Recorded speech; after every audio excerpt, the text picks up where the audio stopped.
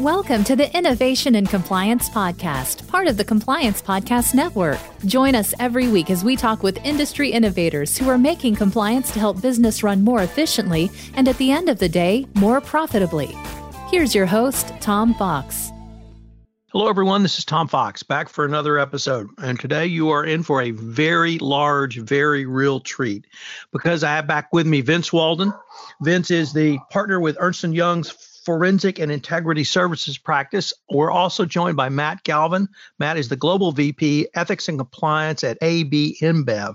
And we're here to talk about an article, started with an article that Vince has in the most recent issue of Fraud Magazine entitled Accelerating Anti-Fraud Innovation, and some of the really incredible innovations that Matt has put forward in his compliance program. So, gentlemen, with that incredibly long-winded introduction, welcome and thank you for taking the time to visit with me today. Yeah, thanks, Tom. Glad to be here. So, Tom, really excited. Great. So, what are some of the key reasons for the success of an innovation project in the anti-fraud arena from your perspectives? This is Vince. Maybe, Matt, I'll just chime in first and certainly comment. But when I think about why we see companies really take on innovation in compliance, it's really about measuring that compliance effectiveness and how do we keep compliance fun, interactive, and top of mind within employees. Where we see it in a transactional type analysis with measuring effectiveness, when you're able to see quality, measurable improvements in the quality of transactional data moving through a system, whether that's the quality of payments or less risk payments going through, the quality of vendors entering in the systems in terms of more compliance checks being done, more due diligence being done, less risks or less hotline measures being put together. Those types of measuring, putting the systems in place that can measure those things is what's driving a lot of the innovation in compliance. And it has measurable results. And I think it's not only in terms of just culture, but also in terms of dollar savings. Matt, do you want to add to that? No, I think that's completely right. I think there's a ton of movement. And as people are beginning to really understand the technologies available to them, whether it's advances in data aggregation, whether it's better ways to harmonize different systems of data, whether it's better understandings of what kind of tests or indicators coming out of the data will be useful. There's a great amount of movement in the space, and also in the other ends too, in natural language processing and artificial intelligence and machine learning. Where you see success is where you have both married those problems up to the infrastructure you have to solve a problem that everyone agrees is a problem and that people accept it. And I think those are three kind of, both when you see successes, you get those three things right, as well as everything else that's really cool in the technology. But getting those three things right, I think, are critical to the mix. So let me flip it the other way and ask, what are some of the key reasons for the failure of an innovation project in either the anti-fraud or the compliance arena? Yeah, that's a funny one. And even in the article, we point out directly, spiffy technology doesn't innovate. Spiffy technology alone doesn't innovate. And some of the failures or the risk that we see in that are when the team, or I'll just say the compliance team or the legal team, or whoever's spearheading the initiatives, don't involve the business to the full extent. When it's not a collaborative exercise, it's harder to get a lot of adoption. I mean, I think it's probably more 51 or even 60% more of a people project than it is a technology project when you're innovating, especially with compliance and when you want to drive behaviors. The other thing I see as a risk is that sometimes the compliance professionals or whoever's spearheading the innovation project within the department think of it more of an IT project as opposed to a business domain problem or issue.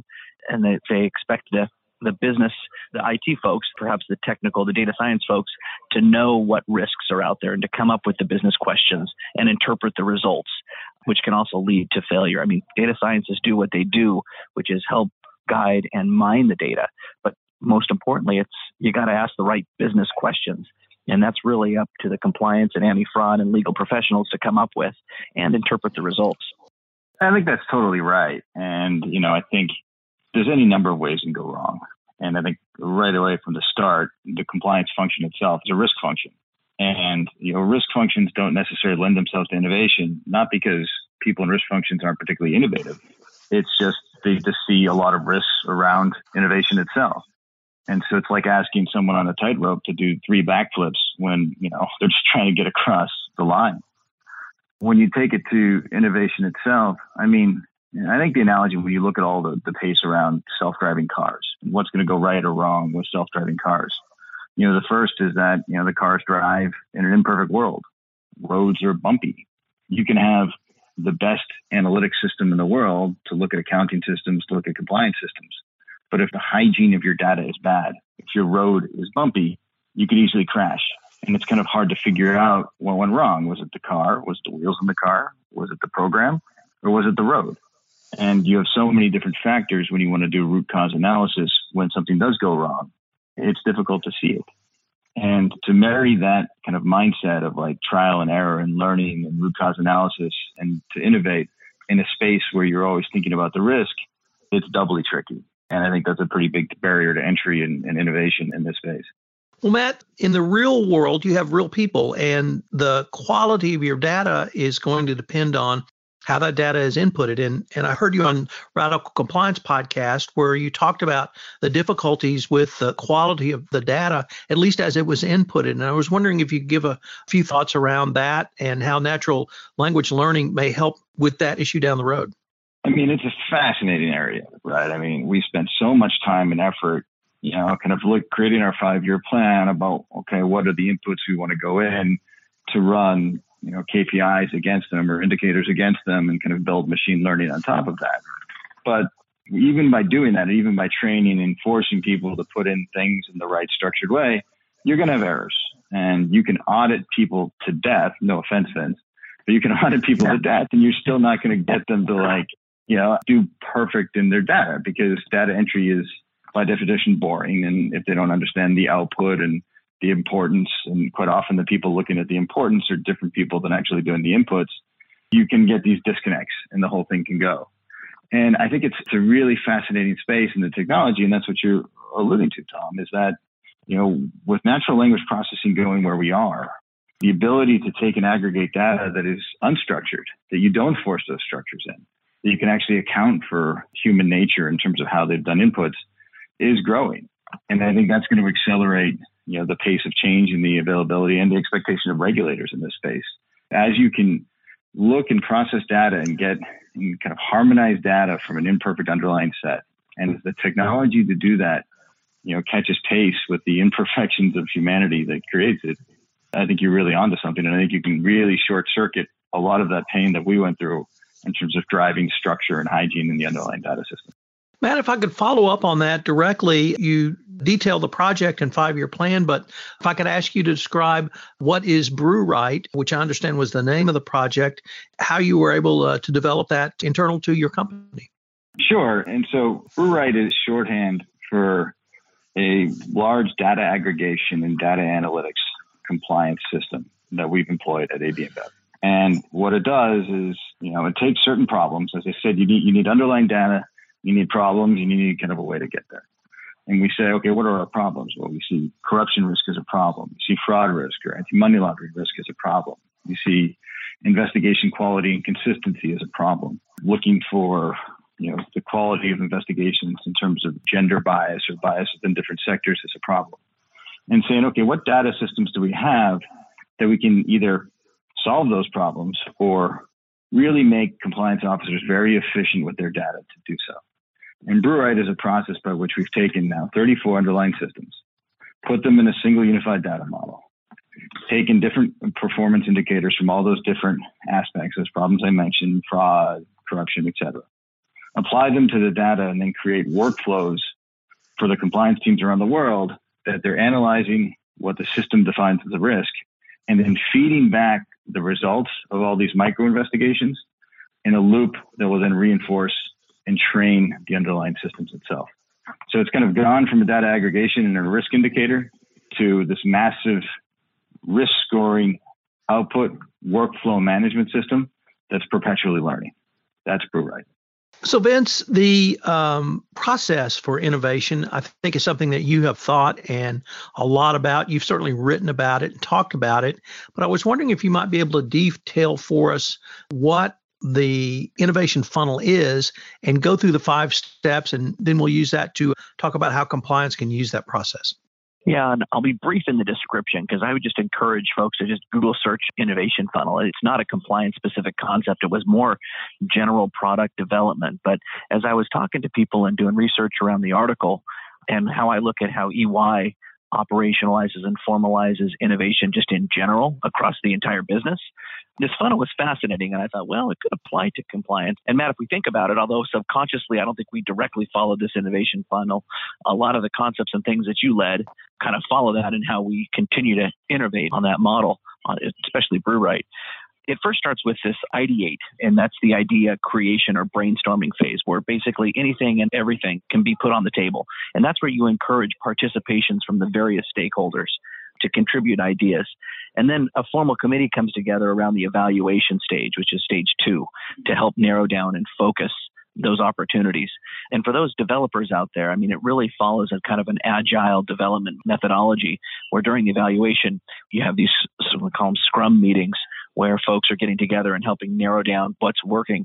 This is the accelerate phase is where we can then pick those few projects and begin putting the pilots and feasibility studies in place. That then gets to the incubation stage where it's developing sprints, developing 2 to 3 week example sprints. We're not talking 9 months. It's more like fail quickly, determine if it works, or move on. And that's in this incubate stage, which then feeds out for those successful items this iterate stage, which gets ready for them to turn into new products or turn into new innovations, move to production systems, et cetera. And that process is, well, it's a little bit more formal and there's a ton more details around these and structure around it. It's just a good way to keep in mind that companies should be continuing to innovate. I tell my team, if we're not innovating and developing something new every 6 months, we're dead. We're not going to be relevant. And it's a great way to just keep that idea fresh and frankly makes work a lot more fun. One of the things that really struck me in your Radical Compliance podcast was how you detailed the number of corporate functions within your organization you worked with to create BrewRight. I was wondering if you might say a few words about the collaborative nature of innovation, at least as you guys used it. Sure. I mean, I think one of our outsets when we were looking at the problem, we developed BrewRight initially at the time of a $100 billion acquisition, was how do you get the data? And one of the things we found was that the internal audit function of what was the legacy company, SAP Miller, had actually built, some decent foxholes and access points to the data. So they were natural partners. And then audit and compliance, both risk-oriented functions just tend to be looking at different sets of risks, but quite often we're looking at the risks in the same sets of data. And so we kind of wanted the same thing, right? There's a lot of talk a year or two ago, and it's still relevant. It just seems to be less of a buzzword of a single source of truth. And if you think of, the economic spend, the commercial data, the ERP systems of a company, quite often that's the lifeblood of a company. And many people want that. Many different functions, finance, budget, people running forecasts. And then you start putting in sales data. Of course, you have your revenue and sales. Everybody really wants the same thing. And so, bringing that underlying kind of data lake together to get that harmonized single source of truth. And if you get kind of good at that and start driving that, you become, friends with a lot of people. And as we start to think about, what is compliance, you can look at it in terms of the systems of processes that you want to go through, or you can look at it as outcomes and encouraging better outcomes and better business decisions. Now, what better way to drive better outcomes and better business decisions is to give people better information and make that information transparent to multiple stakeholders. And that way, everyone's driving compliance, everyone's driving transparency, everyone's seeing each other's data, and everyone's going to go in the right direction. Plus, the business benefits are clear, right? You make better business decisions with better data, not just ethical ones, but just better commercial ones. But you make better ethical ones too. And driving all of that, you're going to bring everyone together. And I think it's a better and kind of less understood function of compliance is to just drive transparency through data.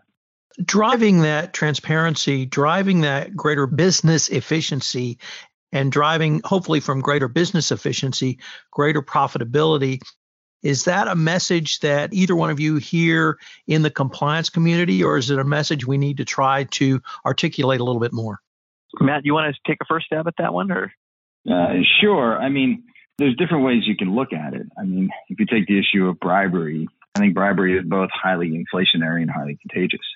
And so it's a pretty easy sell to someone to say, we should drive transparency around bribery because you're just going to be you end up just kind of funneling money to places you don't know. That very sequences very closely to fraud and graft. What does surprise me is in a lot of companies, the people looking at fraud are different from the people looking at bribery, and they're not talking to each other as efficiently as they could. Because really, they're hunting for the same thing, right? They're hunting for revenue leaving the company in a way that you don't necessarily see it, or that someone tries to hide. And then as you kind of have that discussion more, you quickly see and you find other areas that transparency does lead to better commercial outcomes. And I think it's something that you don't hear enough in the compliance community, but I think people tend to be talking about it all in the same way. They might just not have access to the data or the resources to kind of bring those folks together and have that conversation in a way that you can actually take impact. It might just be a little bit overly theoretical. Vince, what do you think about that? Yeah, and I would add, when I talk to compliance officers, the topic is so much, how do we measure compliance effectiveness in a cost-effective manner too?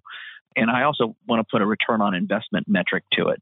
And one of the better metrics that I can point to is, in the ACFE's annual report to the nations on occupational fraud, they looked at companies. They have one of the graphs in that report talks about the duration and cost of individual frauds when controls were in place and versus when certain controls were not in place. And I think the number one or the number two highest return on investment control that cut the duration of the fraud from 24 months to about 12 months was when data monitoring and analytics were in place. In fact, the average, I think the difference in cost savings was like over $100,000 per incident when controls were in place versus not in place. And if you think about that, if you do 10 investigations a year within your company, and it's $100,000 savings, which naturally it would be because the duration of the frauds were typically cut in half. They were caught sooner, so they weren't allowed to progress as long. If you wanted a quick back of the envelope ROI, that's $1 million. If you're doing 10 investigations a year at an average cost of $180,000, $200,000 a year versus what it could have been less than $100,000. And again, I encourage people to kind of look for those types of measurable evidences within their programs to demonstrate the success of their innovation, their compliance innovations. So, gentlemen, unfortunately, we are near the end of our time, but I was wondering, in addition to the Fraud Magazine article that I introduced at the start of the podcast, are there any other resources that discuss some of the topics or expand rather upon some of the topics that we've talked about in this podcast? I'd point to, there's several other Fraud Magazine articles. In fact, Matt and I wrote an article a couple months ago kind of diving into risk scoring and what the BrewRight platform is. And I think it was the March 2018 issue of Fraud Magazine. If you Google that. The other thing, though, is what's helpful, Matt, I think one of the kind of more interesting ones was the Harvard Business Review case study that was done that you did with Professor Eugene Soltis, which I think for those who can either subscribe or I think you have to pay for it, but the article was named Designing a Compliance Program at AB InBev, where it really took him through, I almost think, through this innovation process is the story. Any comments on that or any other recommendations? No, I think that those are two good ones. And I think another one, when you refer to, the impact metrics of compliance as opposed to the process, Soltis also put out an article with Clay Chen last year about defining the impact of compliance. But I think those are all great sources, Vince. Well, gentlemen, I wanted to thank you both for taking the time to visit with me today. I've been visiting with Vince Walden. Vince is a partner with Ernst & Young's Forensic and Integrity Services practice, and Matt Galvin. Matt's the Global VP of Ethics and Compliance at AB InBev. Gentlemen, I look forward to continuing the conversation. Thanks, Tom. Thanks, Tom. Me as well. Thank you so much. If you're a compliance professional looking for a convenient and effective way to fulfill your continuing education requirements, go to fcpacompliancereport.com/courses and choose from 4 hour-long training packages that will keep you current. That's fcpacompliancereport.com/courses.